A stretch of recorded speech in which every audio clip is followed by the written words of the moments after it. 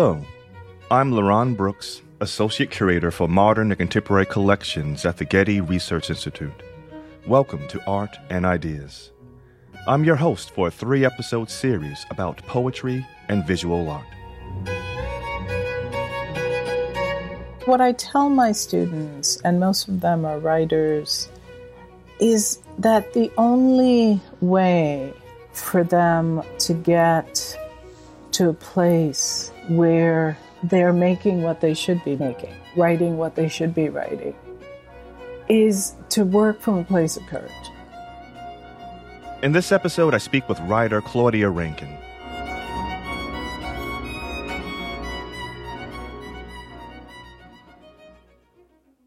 Claudia Rankine is not constrained by genre.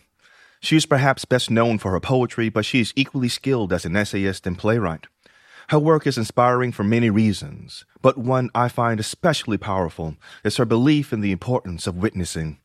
For Claudia, witnessing is necessary in maintaining our social contract with one another. This act is vital for artists because it is artists who can most incisively question the moral trajectory of the nation through their craft. Claudia is a professor of creative writing at New York University and is a recipient of numerous awards and honors, including the MacArthur, Lannan Foundation, and Guggenheim Fellowships. In this episode, I speak with Claudia about the pivotal role that art and artists play in determining the course of history, and the importance of introspection and intention in shaping unforeseen and uncertain futures. Hi, Claudia. Thanks for doing this. Good to talk to you. It's great to be in conversation with you any day, LaRon. I was wondering if we could begin this discussion by you reading your poem, What If? Sure thing. What if? What does it mean to want an age-old call for change, not to change, and yet also to feel bullied by the call to change? How is a call to change name shame, name penance, name chastisement? How does one say, what if, without reproach? The root of chastise is to make pure, the impossibility of that. Is that what repels, and not the call for change? The call for change. I mean, there's no going back and taking away the history we've had, but this idea that it's also impossible to change from the course that we're on is sort of what has people up in arms, literally up in arms. You know, Claudia, the other day I was talking with someone, and we were talking about how we were raised. My parents were born in Alabama. I'm the first generation in my family to be born outside of legal segregation, meaning that for my grandparents to vote, and for my parents, a large majority of their lives, for them to vote, they would have had to take a test.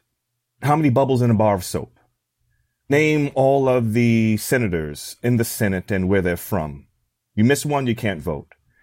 And what does it mean to be the child of segregated baby boomers? And there's a bluntness to it. It was a sort of ethos in my house. For my parents, I could not rest. I had to get up. In the morning, I had to get up because resting for them meant some kind of vulnerability. It meant to them that there's a danger if this child does not get up. You're being called to be a witness. You're being called to bear this responsibility of what it means to come from a tradition or what it means to survive. Mm-hmm. And so when I read that poem, it called that thing back, that there is a cost for not witnessing, or there is a cost for witnessing. Mm-hmm. I think there's a lot that you're saying within the history. Voter suppression, voter repression has always been tied to literacy. That sense that Black people shouldn't have access to not just their feelings, but their ability to express those feelings and their ability to express the need for representation and the need for equal representation. So I'm glad you started with that, because It's no accident that there was different questions asked in order to keep the voting population a single color. And we've seen that that kind of voter suppression has gone on and continues to today in whatever fashion. And that the repression of literacy also is up in the air. I don't mean literacy in terms of being able to read, but in terms of knowing certain things versus not knowing other things. I mean, the attempt to take books away from the AP exam, for example. It's like now you can read. We can't stop you from reading, but we can stop people from reading what you write. You know, this country is amazing. It's an incredible amazement, constant amazement in its obsession with silencing Black people. But to get to the question of the vulnerability, for me, What If was an active imaginative leap that I think this moment in time is asking all of us. You know, can we imagine beyond where we've been instead of just circling back? Because it seems like we're committed to circling back. And in your list of things that artists can do, I think we're asked to imagine and to feel and to be vulnerable. But I also love that, at least for me and part of my own practice, that for artists, not knowing can be a generative place too. And 2023 for me is a moment of not knowing. We have all kinds of things happening. We're in this place where we actually don't know what the future looks like. We know what it could look like. We know what we would like it to look like.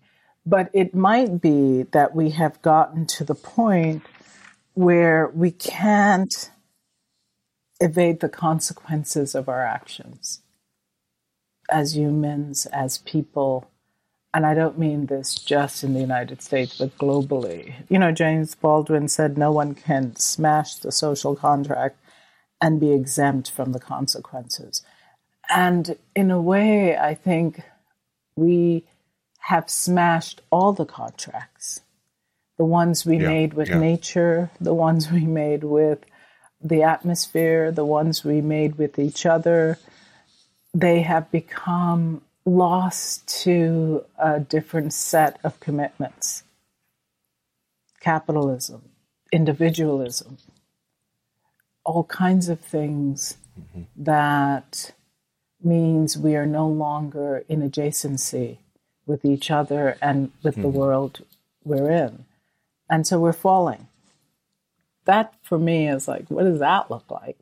Right now, I'm really in love with Jennifer Packer's work, partly because of that, part of the way in which she literally, in her incredible paintings, depicts that kind of falling. We're falling. Even nature is confused because we've broken that contract. Exactly. What will spring look like in October?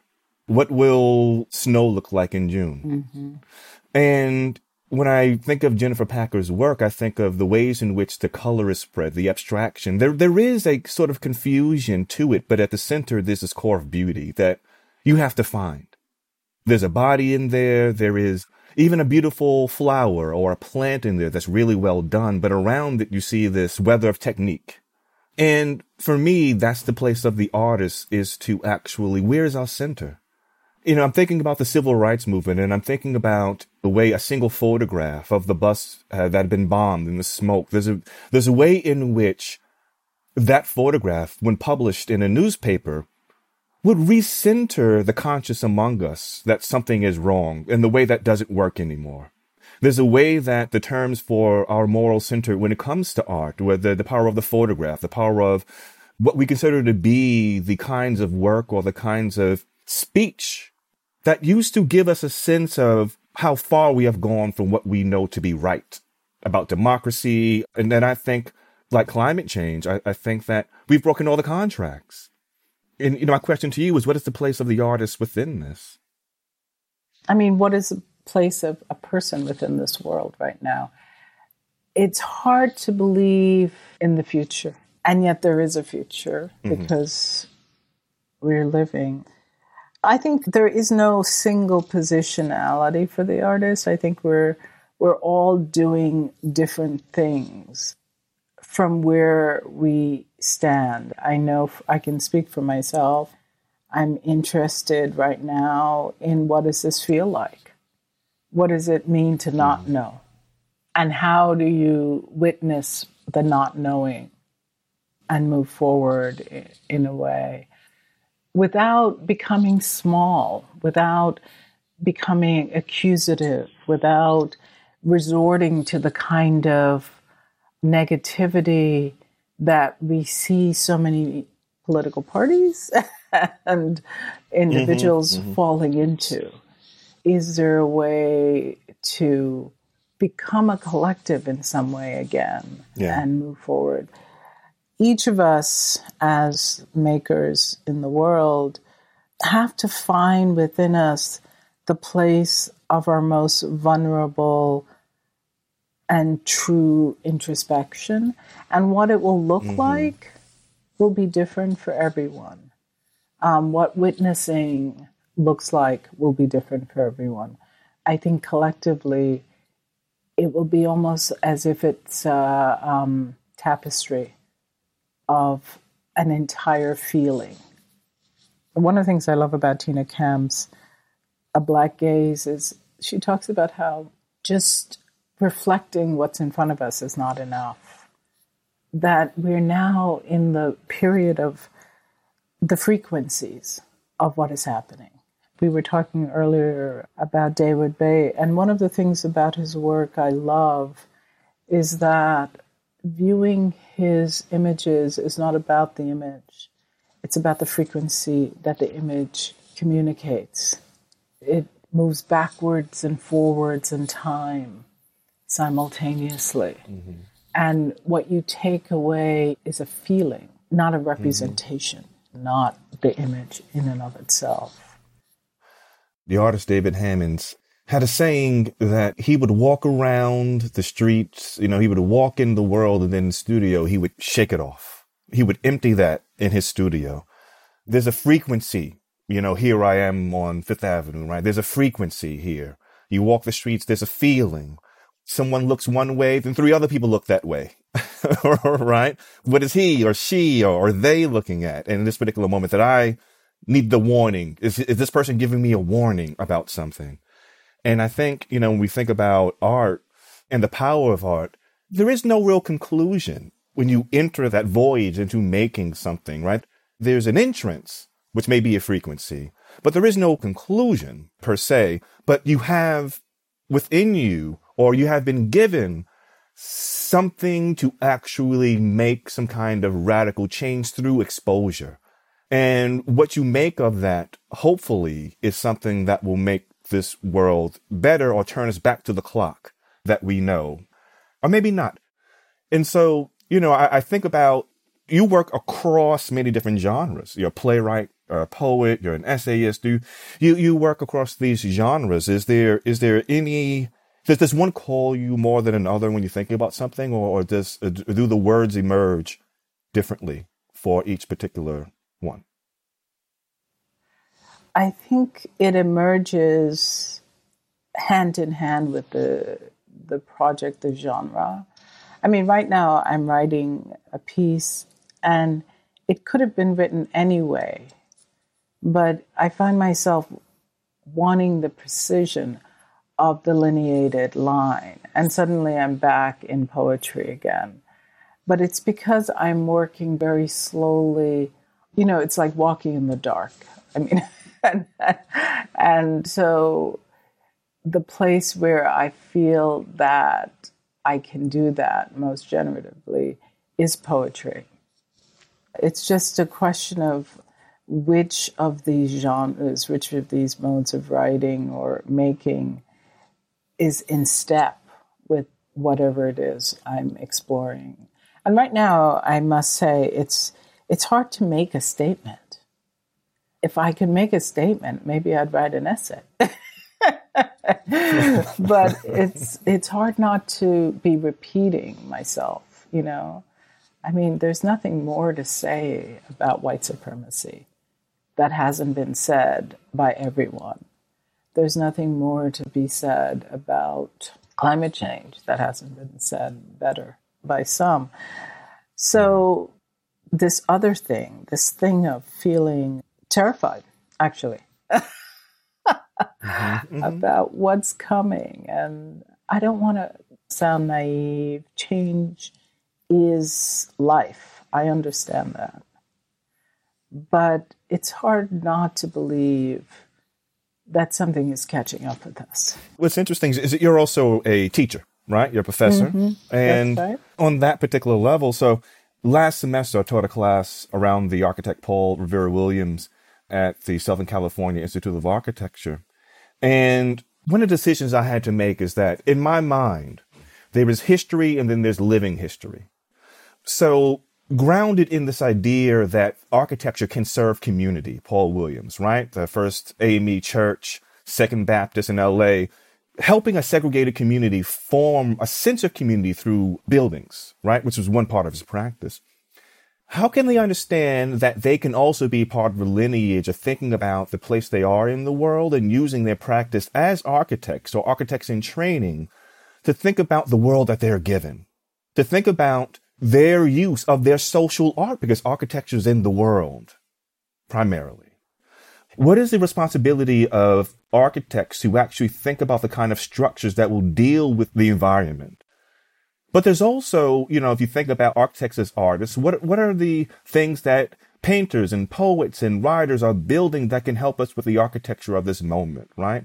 What is useful? You have people like W.B. Du Bois who said art is propaganda, that he sort of took the soul out of the notion of art and said it has a social necessity and it has a place in society to be a form of politics. That's complicated. And so when I started the conversation around the notion of vulnerability, you can't make art without being vulnerable. And you can't escape this particular life and this particular moment we're in without feeling this utter vulnerability. And, you know, as a teacher, how do you even raise the issue? This is just a very naive question, Claudia. How do you even approach this issue with students?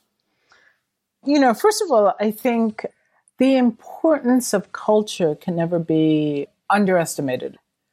I think one of the reasons we have attacks on makers and writers and artists in our present moment is because culture is so important. I went to a talk the other day, and Rod Ferguson, who teaches at Yale, was there, and he said, we have been socialized into cowardice by the bullying of certain politicians and the laws they're trying to put in place, etc. Don't say gay, blah, blah, blah.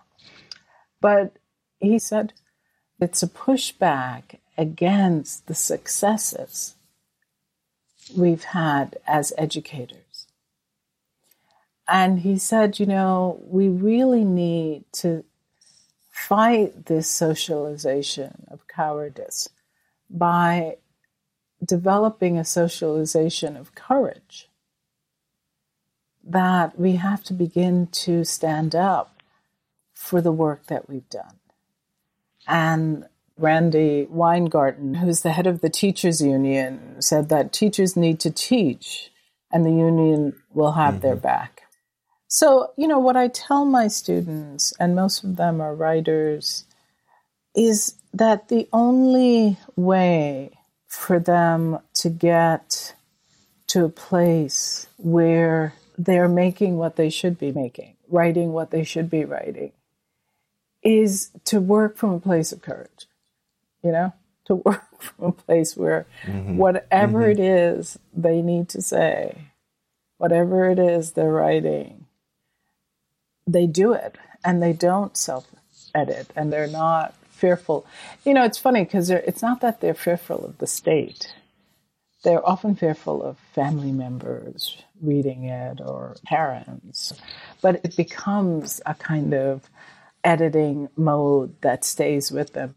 So the question is, how can they believe enough that they're willing to be vulnerable on the page, willing to say what is true to them? So that's where we, at least in my class, we try and get to a place where you even are willing to fail on the page.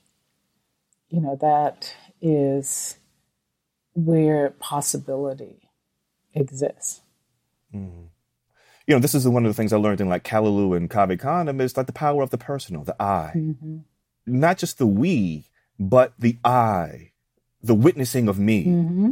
me witnessing the world. It's scary. Yeah. But you know what, Laurent? I just remembered one of the things that Rod Ferguson said was, he said that all of this learning we've done up to this point has been a form of midwifery. It has allowed the I to become individual and different and to be in the world as itself. And this is what people are afraid of. They want to stop that. They want the I to become a kind of cookie cutter thing rather than the kind of individuality that all of the writing and the making has brought forward. Mm-hmm. Just thinking about my parents being baby boomers, for them it was pretty much, you do not want to see what I have seen. Mm-hmm. You do not want to experience what I have experienced. And so everything that I am telling you to do, like wake up, be present, don't sleep too long, it's inviting me to the doorstep of a history in which I feel the frequency, I feel the urgency, I feel there's something there, but I don't have their experience. And it's a really brave thing to actually accept what you've experienced, the bad or the ways in which society has treated you through no fault of your own. But the power of walking into the I as the witness, the power of being willing to sort of pay the cost of it. And Claudia, in one of your quotes, I have a quote from you. You said, I want to provoke dialogue, to navigate race and loneliness and what it means to live in the world. What does it mean to live in the world as a witness in the authority of that particular voice? The painter, the poet, the person who brings this initiated person into their own. Teaching is definitely a part of that. A form of parenting, a form of teaching, a form of providing shelter for the young. And under that shelter, within that shelter, they can begin to understand what they care about and how to engage and invite what they care about into this thing we call art. And I think that's such a powerful thing, Claudia. I agree with you. And I would go further. One of the things I found in my own classroom is that I bow down to my students at this point. They are braver than I am. They have done things in the society that it would never have occurred to me to do when I was their age. And when you think about the young woman who was killed in Iran for wearing a loose headscarf, and all the young people who came out in the streets, and when you think about Ukraine and the young people who are fighting, it's terrible, that war. And yet, when you think about being a Ukrainian citizen and to be able to look back and think, we didn't give up.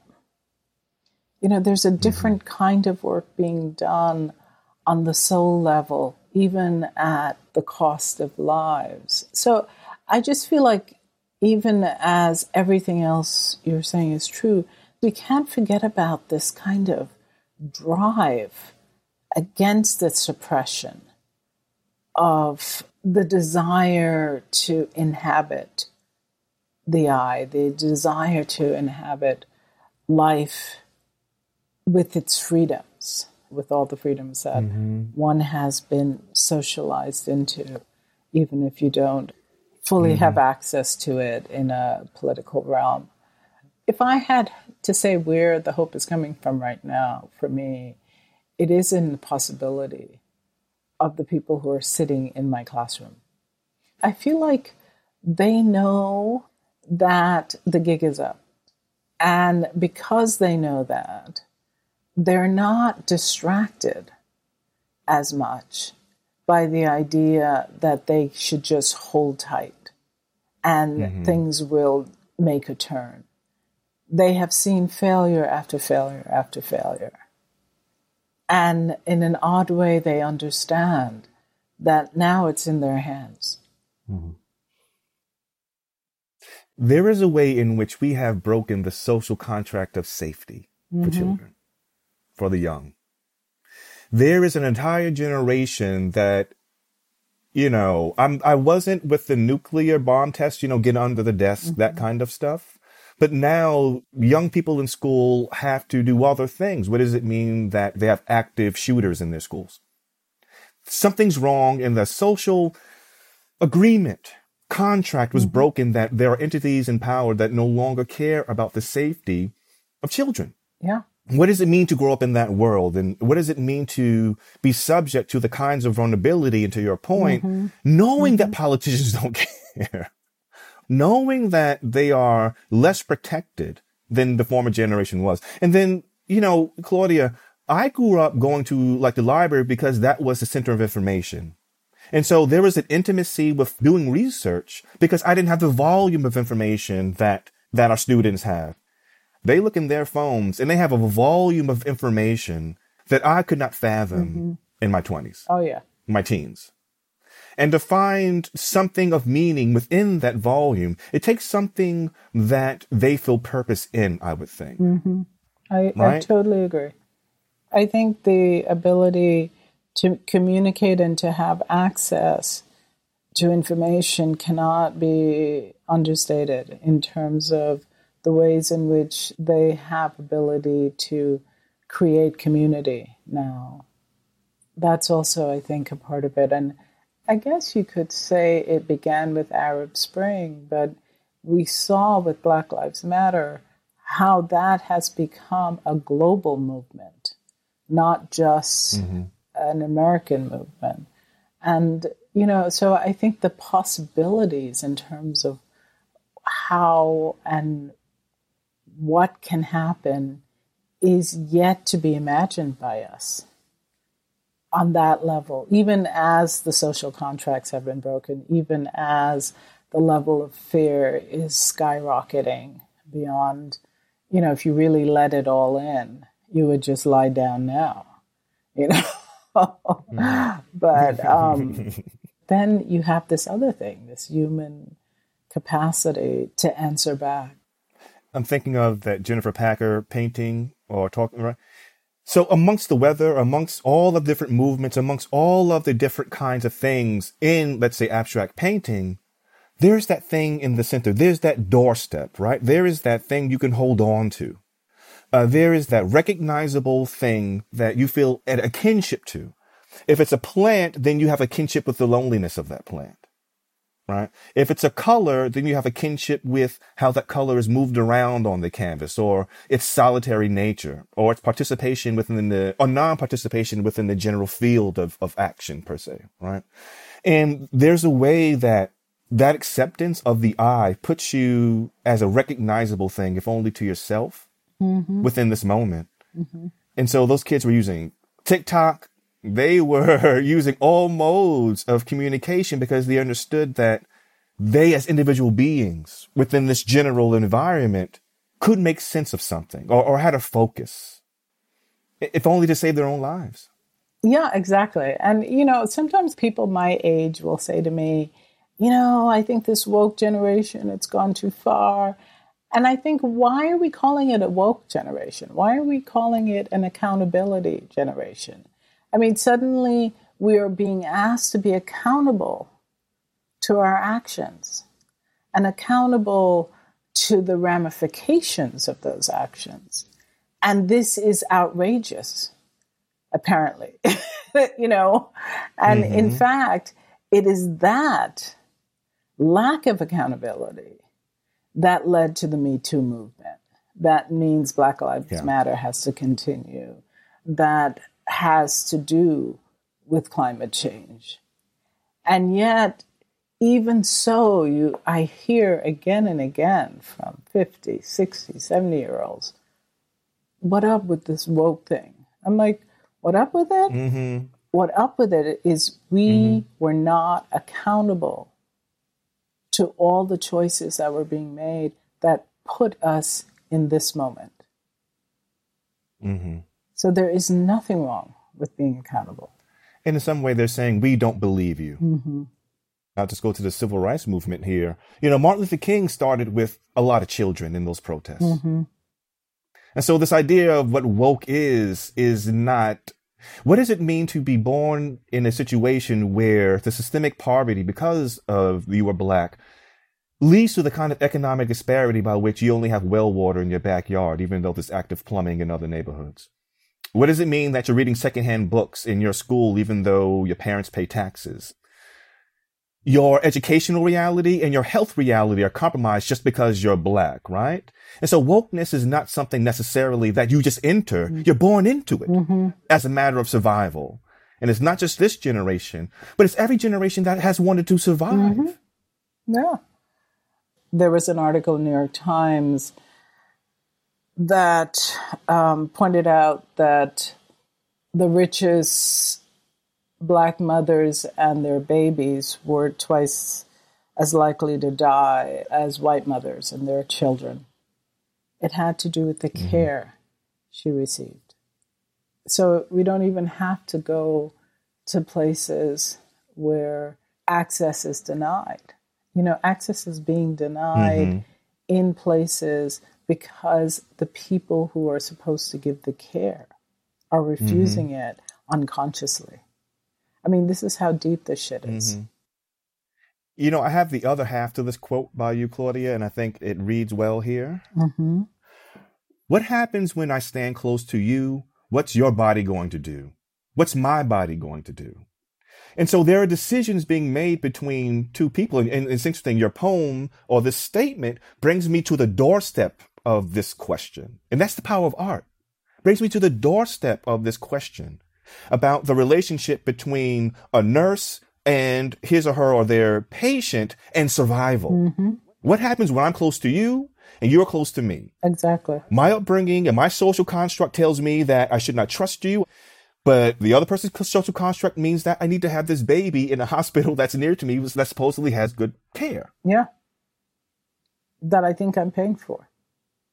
But money is not going to help when racism is standing in the way. I mean, you know, again, I go back to Tina Kemp's idea of dialogue of adjacency.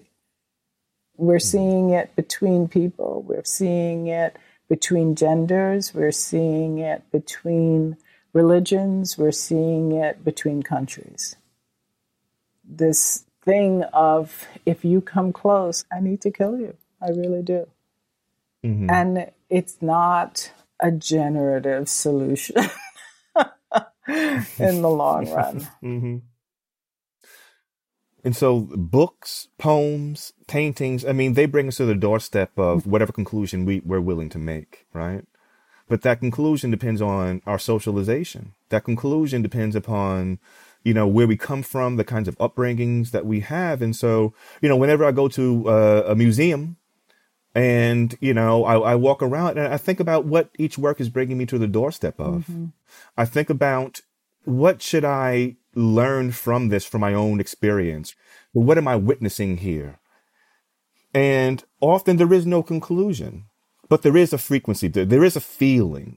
It could be the intimacy of a James Van Der Zee photograph, or it could be, you know, like a huge Julie Maurettu painting. There's something about art, visual art, poetry that gives a sense of scale. Like your poem, What If? There's a sense of scale in there, right? There's a sense of the pan out. You're talking about society, and then the what if is within the individual too. What are the consequences? Why is one chastised for witnessing? And so, you know, going back to being a teacher, how does one even inform one student of the consequences? How am I not my segregated parents and warning students without giving them my own experience? You know, for me growing up in New York in the 90s as a young Black man, right?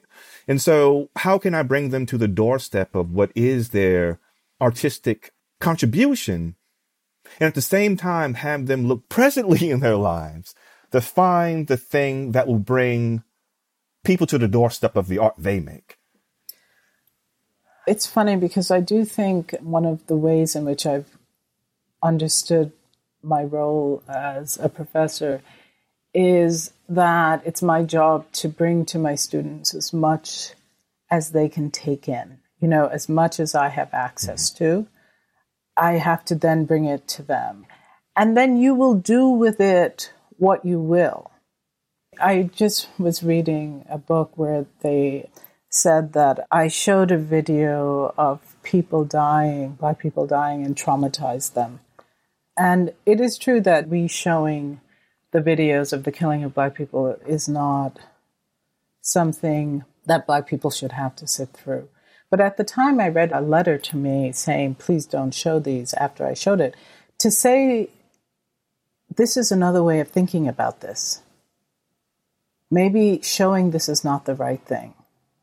But the person writing about it said, no, she read the letter saying, don't show this to say it doesn't matter. I'm like, no, I read it to say, this is another way of thinking about it. And that has always been my, adjacency. What happens when you put this thing up against this thing? Does this letter negate this? Maybe it does. Maybe it does. And so in the classroom, I try to bring as many points of view in around any moment in time, even if the moment has to do with the color red, or it has to do with the question of a frequency, a sound. I'm a mom. I know you cannot force knowing on anybody, but you can put before a person possibilities of interpretive actions. And then from there, they will make and do with that what they will. And you just have to trust that somewhere in there, they saw the human being. They saw life. And they're committed to the maintenance of that life, Mm-hmm. Yeah. But that's it. There's no more that you can do than that. You're helping students sort of configure in their own minds, what are the lengths of what I should consider to be something that I can learn from, right? And so from death to life and to all of these things, you're saying these are the fragments by which you can pull some meaning, but you're going to have to be interpreter of that meaning. I'm saying you're allowed. I'm giving you permission to engage all of this breadth of things that I've considered useful in my life. And I'm putting them before you because I hope these tools will be useful to you too. And I have to trust you. I mean, in some ways you can say the Republicans are trying very hard to stop the putting in front of you of all that information because they want a single narrative that goes in a single direction, and they do not wish to have anything complicate that narrative. And we see to what end that brings us. It's almost like a genetic trauma that's embedded in many Black families who have witnessed something. And for me, it was like, oh, are we going back to this moment of segregation, legal segregation? Are we going back? Because you don't have to do too much in that vein to really make people understand, people whose parents have experienced that, the utter consequences of that there's something within the lineage of people who've been exposed to that their children will then sort of understand the wind that's changing, but maybe not the depth of the cost that was paid by them. And so for me, the radical thing about teaching, the radical thing about art making is to sort of feel that wind and create something from it, because you're searching for something. You're searching for some kind of remembering, but also there's a statement of this is where I am and this is where I can lead you to, but I don't have an answer right now. I was thinking about somebody like Sonia Sanchez, what they had to do to get Black studies into the curriculum in the first place. When she first started teaching, she wasn't even paid. She did it for free. And so many students arrived at the classroom that it was only after she had taught that she was allowed to be paid. the next time around. But people sacrificed to get us to this place. So it must just be a soul punch to hear somebody. And then you hear about things like Jackson, Mississippi is trying to install a militarized police force in the Black neighborhoods. This is apartheid. 2 separate police forces in Jackson, Mississippi, one for the white neighborhoods and a militarized police force for the Black neighborhoods. So are we going back in as much as it is possible? Yes. Yes. For as much as it is possible. Yeah. And then the question is, what can we make impossible? I think that's a great place to stop. Thank you, Claudia. Thank you, thank you, thank you. Thank you for having me, Laron. Anytime.